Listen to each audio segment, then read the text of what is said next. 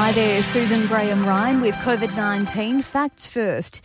The US President is pulling funding to the World Health Organization over its handling of the COVID-19 pandemic.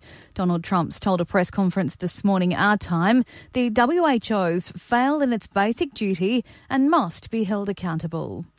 Numbers of confirmed cases are still coming in, with more than 30 announced this morning. Tragically, overnight there's been one death in Tasmania, a 91-year-old woman, the latest fatality. Globally, the death toll is in excess of 117,000, with more than 1.8 million confirmed cases. Some pretty mixed messages for parents about schools today. The PM says parents should send their kids to school, while some states and territories have different advice.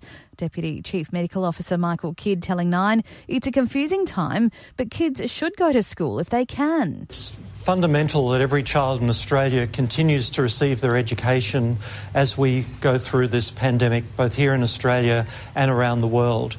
The other issue that we know is the transmission between children is very rare. And Matthew McConaughey's created a country western themed clip to teach people how to create a makeshift protective face mask using a bandana. The actor had this message for fans on the socials. Now remember, stay at home, but if you gotta go, strap it on like so. In sport, it's a wait and see for the Warriors, with boss Cameron George revealing he's yet to hear from the NRL on details surrounding the May 28 start date.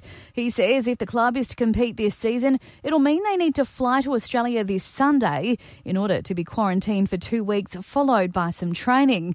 George says he has players, families, staff, sponsors and members all asking questions, but he's yet to be contacted. That is the latest. I'm Susan Graham-Ryan.